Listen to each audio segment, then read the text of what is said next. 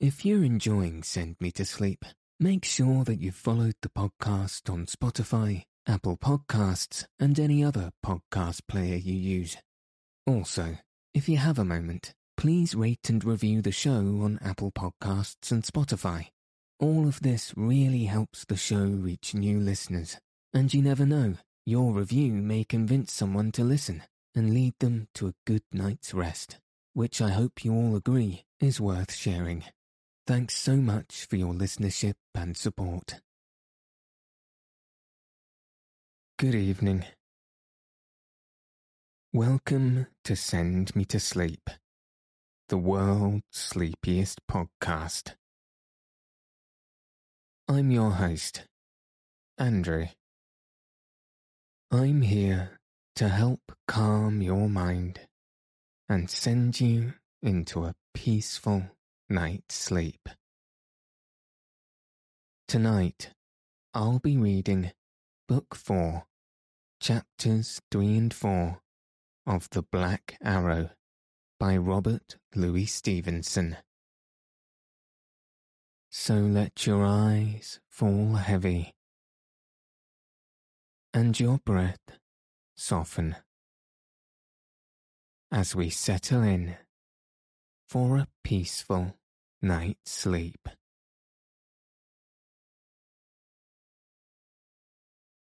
Chapter 3. The Dead Spy.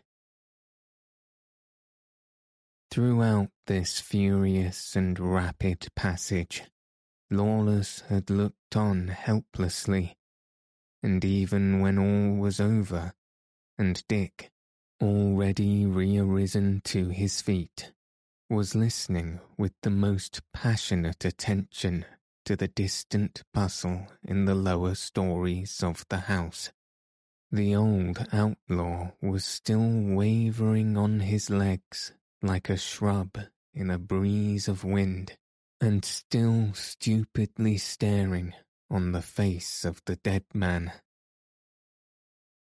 "It is well," said Dick at length. "They have not heard us. Praise the saints. But now, what shall I do with this poor spy? At least, I will take my tassel from his wallet." So saying, Dick opened the wallet.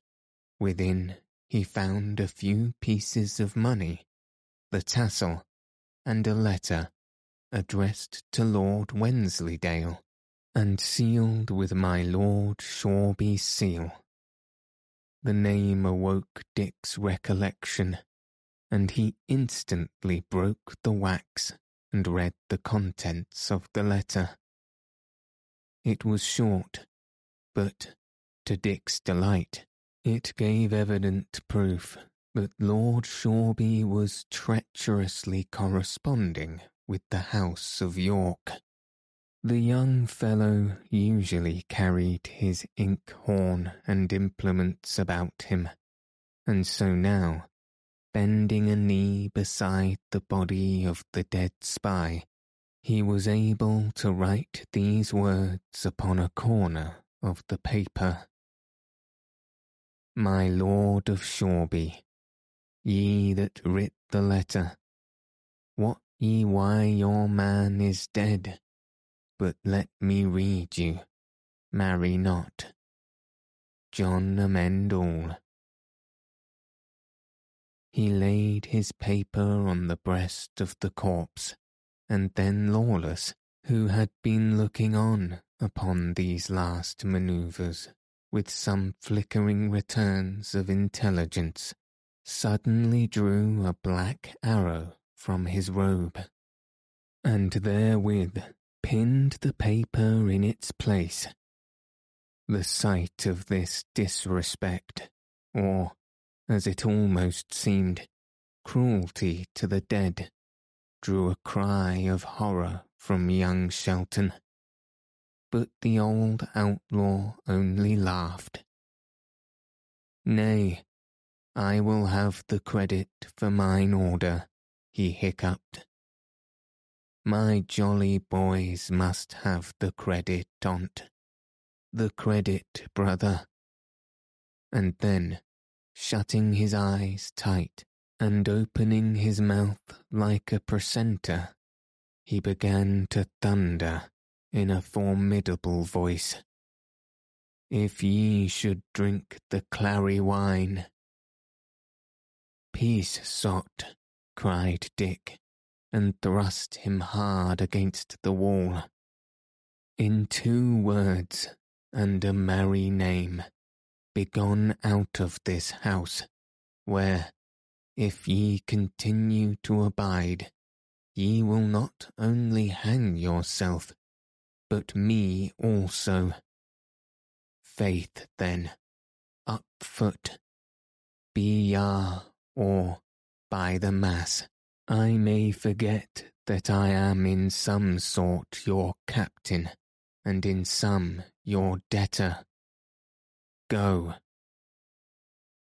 The sham monk was now, in some degree, recovering the use of his intelligence, and the ring in Dick's voice, and the glitter in Dick's eye, stamped home the meaning of his words. By the mass, cried Lawless, an I be not wanted, I can go.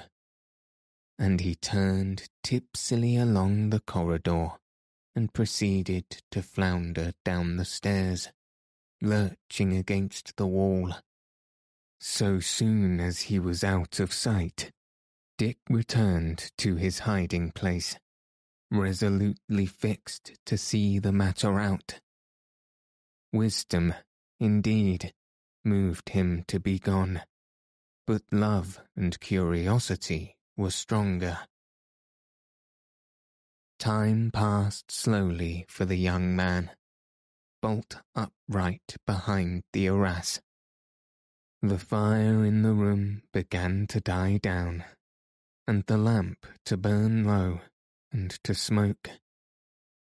And still there was no word of the return of anyone to these upper quarters of the house. Still the faint hum and clatter of the supper party sounded from far below, and still, under the thick fall of the snow, Shoreby town lay silent upon every side. At length, however, feet and voices began to draw near upon the stair, and presently, after several of Sir Daniel's guests arrived upon the landing, and, turning down the corridor, beheld the torn arras and the body of the spy.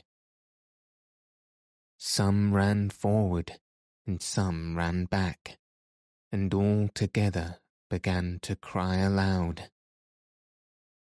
At the sound of their cries, guests, men-at-arms, ladies, servants, and, in a word, all the inhabitants of that great house came flying from every direction, and began to join their voices to the tumult. Soon a way was cleared, and Sir Daniel came forth in person, followed by the bridegroom of the morrow, my Lord Shoreby.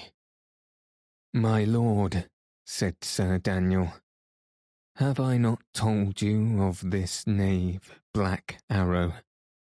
To the proof, behold it, there it stands, and by the rood, my gossip, is a man of yours, or one that stole your colours. In good sooth, it was a man of mine, replied Lord Shoreby, hanging back. I would I had more such. He was keen as a beagle, and secret as a mole. Ay, gossip, truly, asked Sir Daniel, keenly. And what came he smelling up so many stairs in my poor mansion? But he will smell no more. "An't please you, Sir Daniel," said one, "here is a paper written upon with some matter, pinned upon his breast." "Give it me, arrow and all," said the knight, and when he had taken into his hand the shaft, he continued for some time to gaze upon it in sullen musings. "Ay," he said, addressing Lord Shoreby, "here is a hate that followeth hard and close upon my heels. This black stick, or its just likeness, shall yet bring me down. And, gossip, suffer a plain knight to counsel you, and if these hounds begin to wind you, flee. 'Tis like a sickness. It still hangeth upon the limbs. But let us see what they have written. It is as I thought, my lord. Y'are marked, like an old oak, by the woodman. Tomorrow or next day, by will come the axe. But what wrote ye in a letter?" Lord Shoreby snatched the paper from the arrow, read it, crumpled it between his hands, and overcoming the reluctance which had hitherto withheld him from approaching, threw himself on his knees beside the body, and eagerly groped in the wallet. He rose to his feet with a somewhat unsettled countenance. "Gossip," he said, "I have indeed lost a letter here that much imported, and could I lay my hand upon the knave that took it, he should incontinently grace a halter. But let us, first of all, secure the issues of the house. Here is enough harm already, by St. George." The sentinels were posted close around the house and the garden, a sentinel on every landing of the stair, a whole troop in the main entrance hall, and yet another about the bonfire in the shed. Sir Daniel's followers were supplemented by Lord Shoreby's. There was thus no lack of men or weapons to make the house secure, or to entrap a lurking enemy, should one be there. Meanwhile, the body of the spy was carried out through the falling snow and deposited in the Abbey church. It was not until these dispositions had been taken, and all had returned to a decorous silence, that the two girls drew Richard Shelton from his place of concealment, and made a full report to him of what had happened. He, upon his side, recounted the visit of the spy, his dangerous discovery, and speedy end. Joanna leaned back very faint against the curtain wall. "It will avail but little," she said. "I shall be wed tomorrow, in the morning, after all." "What?" cried her friend. "And here is our paladin that driveth lions like mice. Ye have little faith, of a surety. But come, friend lion-driver, give us some comfort. Speak, and let us hear bold counsel." Dick was confounded to be thus outfaced with his own exaggerated words, but though he coloured, he still spoke stoutly. "True," said he, "we are in straits. Yet, Could I but win out of this house for half an hour, I do honestly tell myself that all might still go well, and for the marriage, it should be prevented. And for the lions, mimicked the girl, they shall be driven. I crave your excuse, said Dick. I speak now not in any boasting humour, but rather as one inquiring after help or counsel. For if I get not forth of this house and through these sentinels, I can do less than naught. Take me, I pray you, rightly. Why said ye he was rustic, Joan? The girl inquired. I warrant he hath a tongue in his head, ready, soft, and bold is he in speech at pleasure. What would ye more?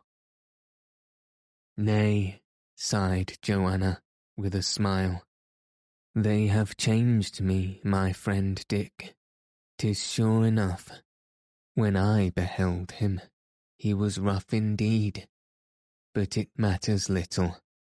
There is no help for my hard case, and I must still be Lady Shoreby. Nay then, said Dick, I will even make the adventure. A friar is not much regarded, and if I found a good fairy to lead me up, I may find another belike to carry me down. How call they the name of this spy? Rutter, said the young lady, and an excellent good name to call him by. But how mean ye, lion driver? What is your mind to do? To offer boldly to go forth, returned Dick, and if any stop me, to keep an unchanged countenance, and say I go to pray for Rutter. They will be praying over his poor clay even now. This device is somewhat simple, replied the girl, yet it may hold. Nay, said young Shelton, it is no device, but mere boldness, which serveth often better in great straits. Ye say true, she said. Well, go, a Mary's name, and may heaven speed you. Ye leave here a poor maid that loves you entirely, and another that is most heartily your friend. Be wary, for their sakes, and make not shipwreck of your safety. Aye, added Joanna. Go, Dick. Ye run no more peril, whether ye go or stay. Go, ye take my heart with you. The saints defend you. Dick passed the first sentry with so assured a countenance that the fellow merely fidgeted and stared. But at the second landing, the man carried his spear across and bade him name his business. Pax vobiscum, answered Dick. I go to pray over the body of this poor Rutter. Like enough, returned the sentry, but to go alone is not permitted to you. He leaned over the oaken baluster and whistled shrill. One cometh, he cried, and then motioned Dick to pass. At the foot of the stair, he found the guard afoot and awaiting his arrival. And when he had once more repeated his story, the commander of the post ordered 4 men out to accompany him to the church. Let him not slip, my lads, he said. bring him to Sir Oliver, on your lives." The door was then opened. One of the men took Dick by either arm, another marched ahead with a link, and the fourth, with bent bow and the arrow on the string, brought up the rear. In this order they proceeded through the garden, under the thick darkness of the night and the scattering snow, and drew near to the dimly illuminated window of the Abbey church. At the western portal, a picket of archers stood, taking what shelter they could find in the hollow of the arched doorways, and all powdered with the snow, and it was not until Dick's conductors had exchanged a word with them that they were suffered to pass forth and enter the nave of the sacred edifice. The church was doubtfully lighted by the tapers upon the great altar, and by a lamp or two that swung from the arched roof before the private chapels of the illustrious families. In the midst of the choir, the dead spy lay, his limbs piously composed, upon a bier. A hurried mutter of prayer sounded along the arches. Cowled figures knelt in the stalls of the choir, and on the steps of the high altar a priest in pontifical vestments celebrated Mass. Upon this fresh entrance, one of the cowled figures arose, and, coming down the steps which elevated the level of the choir above that of the nave, demanded from the leader of the four men what business brought him to the church. Out of respect for the service and the dead, they spoke in guarded tones, but the echoes of that huge, empty building caught up their words, and hollowly repeated and repeated them along the aisles. "A monk," returned Sir Oliver, for he it was, when he had heard the report of the archer. "My brother, I looked not for your coming," he added, turning to young Shelton. "In all civility, who are ye, and at whose instance do ye join your supplications to ours?" Dick, keeping his cowl about his face, signed to Sir Oliver to move a pace or two aside from the archers, and, so soon as the priest had done so, "I cannot hope to deceive you, sir," he said. "My life is in your hands." Sir Oliver violently started. His stout cheeks grew pale, and for a space he went silent. "Richard," he said, "what brings you here? I know not, but I much misdoubt it is to do evil. Nevertheless, for the kindness that was, I would not willingly deliver you to harm. Ye shall sit a night beside me in the stalls. Ye shall sit there till my Lord of Shoreby is married, and the party gone safe home. And if all goeth well, and ye have planned no evil, in the end ye shall go whither ye will. But if your purpose be blood, it shall return upon your head. Amen." And the priest devoutly crossed himself, and turned and louted to the altar. With that, he spoke a few words more to the soldiers, and taking Dick by the hand, led him up to the choir and placed him in the stall beside his own, where, for more decency, the lad had instantly to kneel and appear to be busy with his devotions. His mind and his eyes, however, were continually wandering. 3 of the soldiers, he observed, instead of returning to the house, had got them quietly into a point of vantage in the aisle, and he could not doubt that they had done so by Sir Oliver's command. Here, then, he was trapped. Here he must spend the night in the ghostly glimmer and shadow of the church, and looking on the pale face of him he slew, and here, in the morning, he must see his sweetheart married to another man before his eyes. But, for all that, he obtained a command upon his mind, and built himself up in patience to await the issue.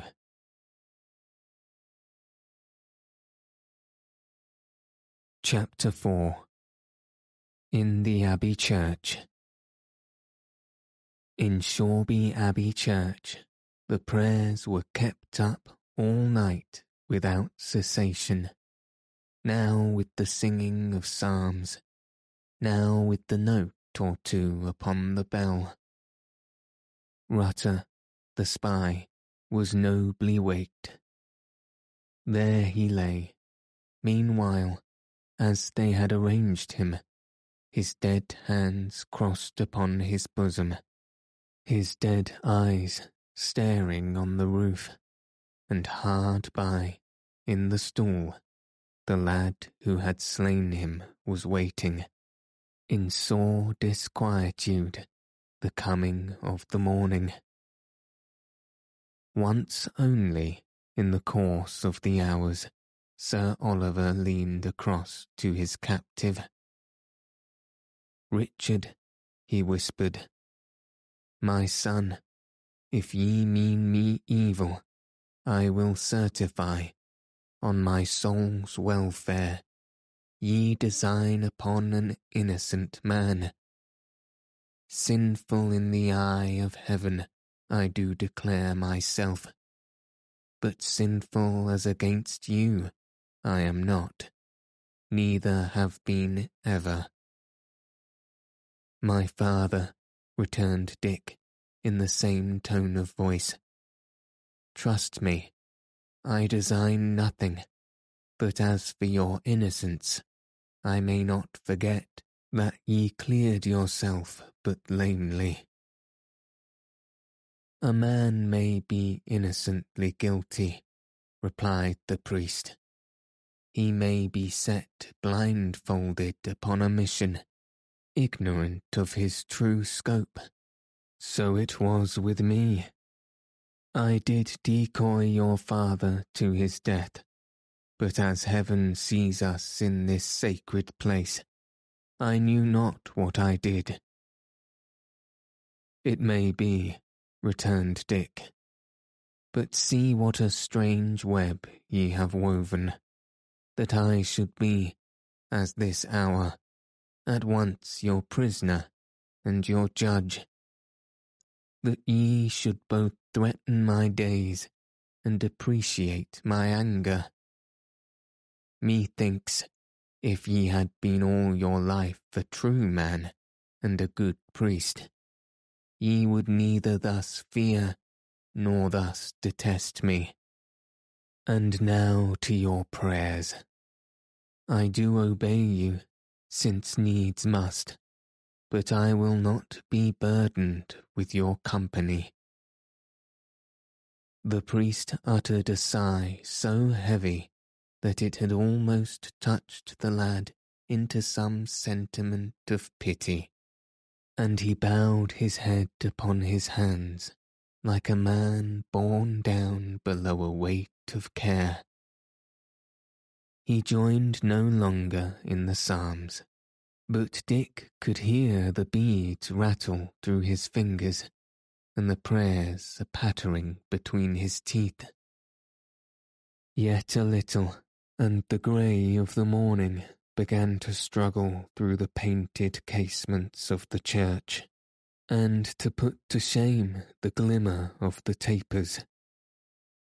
The light slowly broadened and brightened, and presently through the south-eastern celestiaries a flush of rosy sunlight flickered on the walls. The storm was over. The great clouds had disturbed their snow and fled further on, and the new day was breaking on a merry winter landscape, sheathed in white. A bustle of church officers followed.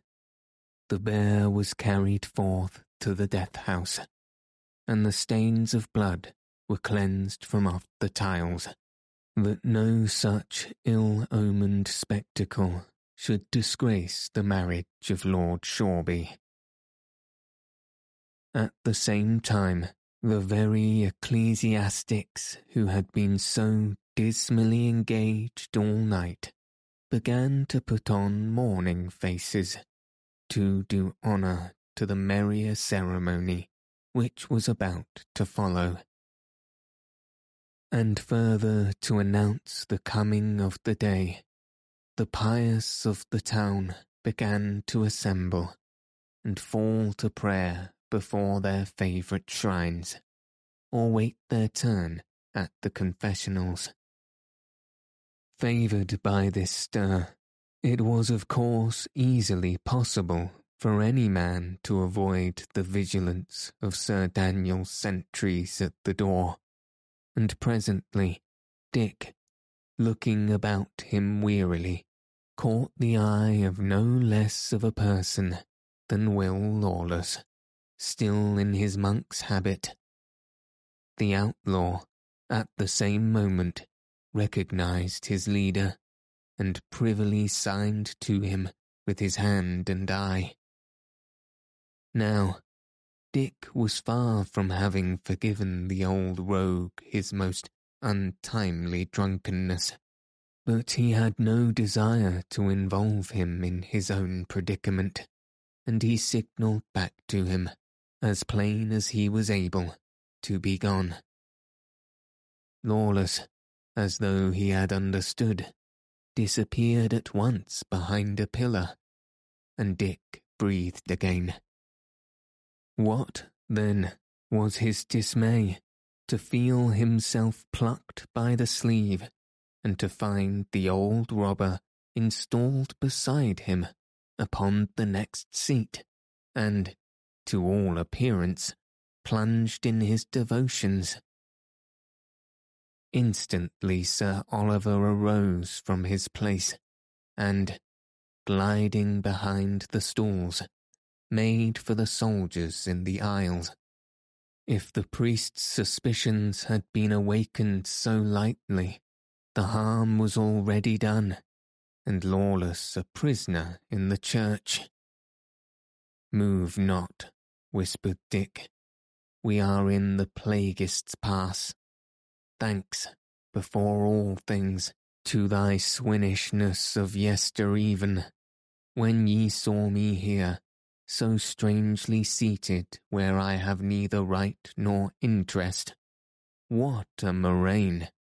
Could ye not smell harm and get ye gone from evil?" "Nay," returned Lawless, "I thought ye had heard from Ellis, and were here on duty." "Ellis?" echoed Dick. "Is Ellis, then, returned?" "For sure," replied the outlaw.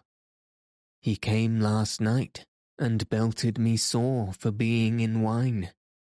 So, there ye are avenged, my master.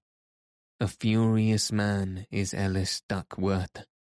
He hath ridden me hotspur from Craven to prevent this marriage, and, Master Dick, ye know the way of him. Do so he will." Nay, then, returned Dick, with composure. You and I, my poor brother, are dead men, for I sit here a prisoner upon suspicion, and my neck was to answer for this very marriage that he purposeth to mar. I had a fair choice, by the rood, to lose my sweetheart or else lose my life. Well, the cast is thrown. It is to be my life. By the mass, cried Lawless, half arising, I am gone. But Dick had his hand at once upon his shoulder. My friend Lawless, sit ye still, he said. An ye have eyes, look yonder at the corner by the chancel arch. See ye not that, even upon the motion of your rising, yon armed men are up and ready to intercept you? Yield ye, friend. Ye were bold aboard ship, when ye thought to die a sea death. Be bold again, now that ye are to die presently upon the gallows. Master Dick, gasped Lawless, the thing hath come upon me somewhat of the suddenness, but give me a moment till I fetch my breath again, and by the mass, I will be as stout-hearted as yourself. Here is my bold fellow, returned Dick. And yet, Lawless, it goes hard against the grain with me to die. But where whining mendeth nothing, wherefore whine? Nay, that indeed, chimed Lawless, and a fig for death, at worst. It has to be done, my master, soon or late. And hanging in a good quarrel is an easy death, they say, though I could never hear of any that came back to say so. And so saying, the stout old rascal leaned back in his stool, folded his arms, and began to look around him with the greatest air of insolence and unconcern. And for the matter of that, Dick added, it is yet our best chance to keep quiet. We not yet want Duckworth proposes, and when all is said, and if the worst befall, we may yet clear out our feet of this. Now that they ceased talking, they were aware of a very distant and thin strain of mirthful music which steadily drew nearer, louder and merrier. The bells in the tower began to break forth into a doubling peal, and a greater and greater concourse of people to crowd into the church, shuffling the snow from their feet, and clapping and blowing in their hands. The western door was flung wide open, showing a glimpse of sunlight, snowy street, and admitting in a great gust the shrewd air of the morning. And in short, it became plain by every sign that Lord Shoreby desired to be married very early in the day, and that the wedding train was drawing near. Some of Lord Shoreby's men now cleared a passage down the middle aisle, forcing the people back with lance stock, and just then, outside the portal, the secular musicians could be descried drawing near over the frozen snow, the fifers and trumpeters scarlet in the face with lusty blowing, the drummers and the cymbalists beating as for a wager. These, as they drew near the door of the sacred building, filed off on either side, and, marking time to their own vigorous music, stood stamping in the snow. As they thus opened their ranks, the leader of this noble bridal train appeared behind and between them, and such was the variety and gaiety of their attire, such the displays of silk and velvet, fur and satin, embroidery and lace, that the procession showed forth upon the snow like a flower bed in a path or a painted window in a wall. First came the bride, a sorry sight, as pale as winter, clinging to Sir Daniel's arm, and attended, as bridesmaid, by the short young lady who had befriended Dick the night before. Close behind, in the most radiant toilet, flowered the bridegroom, halting on a gouty foot, and as he passed the threshold of the sacred building and doffed his hat, his bald head was seen to be rosy with emotion. And now came the hour of Ellis Duckworth.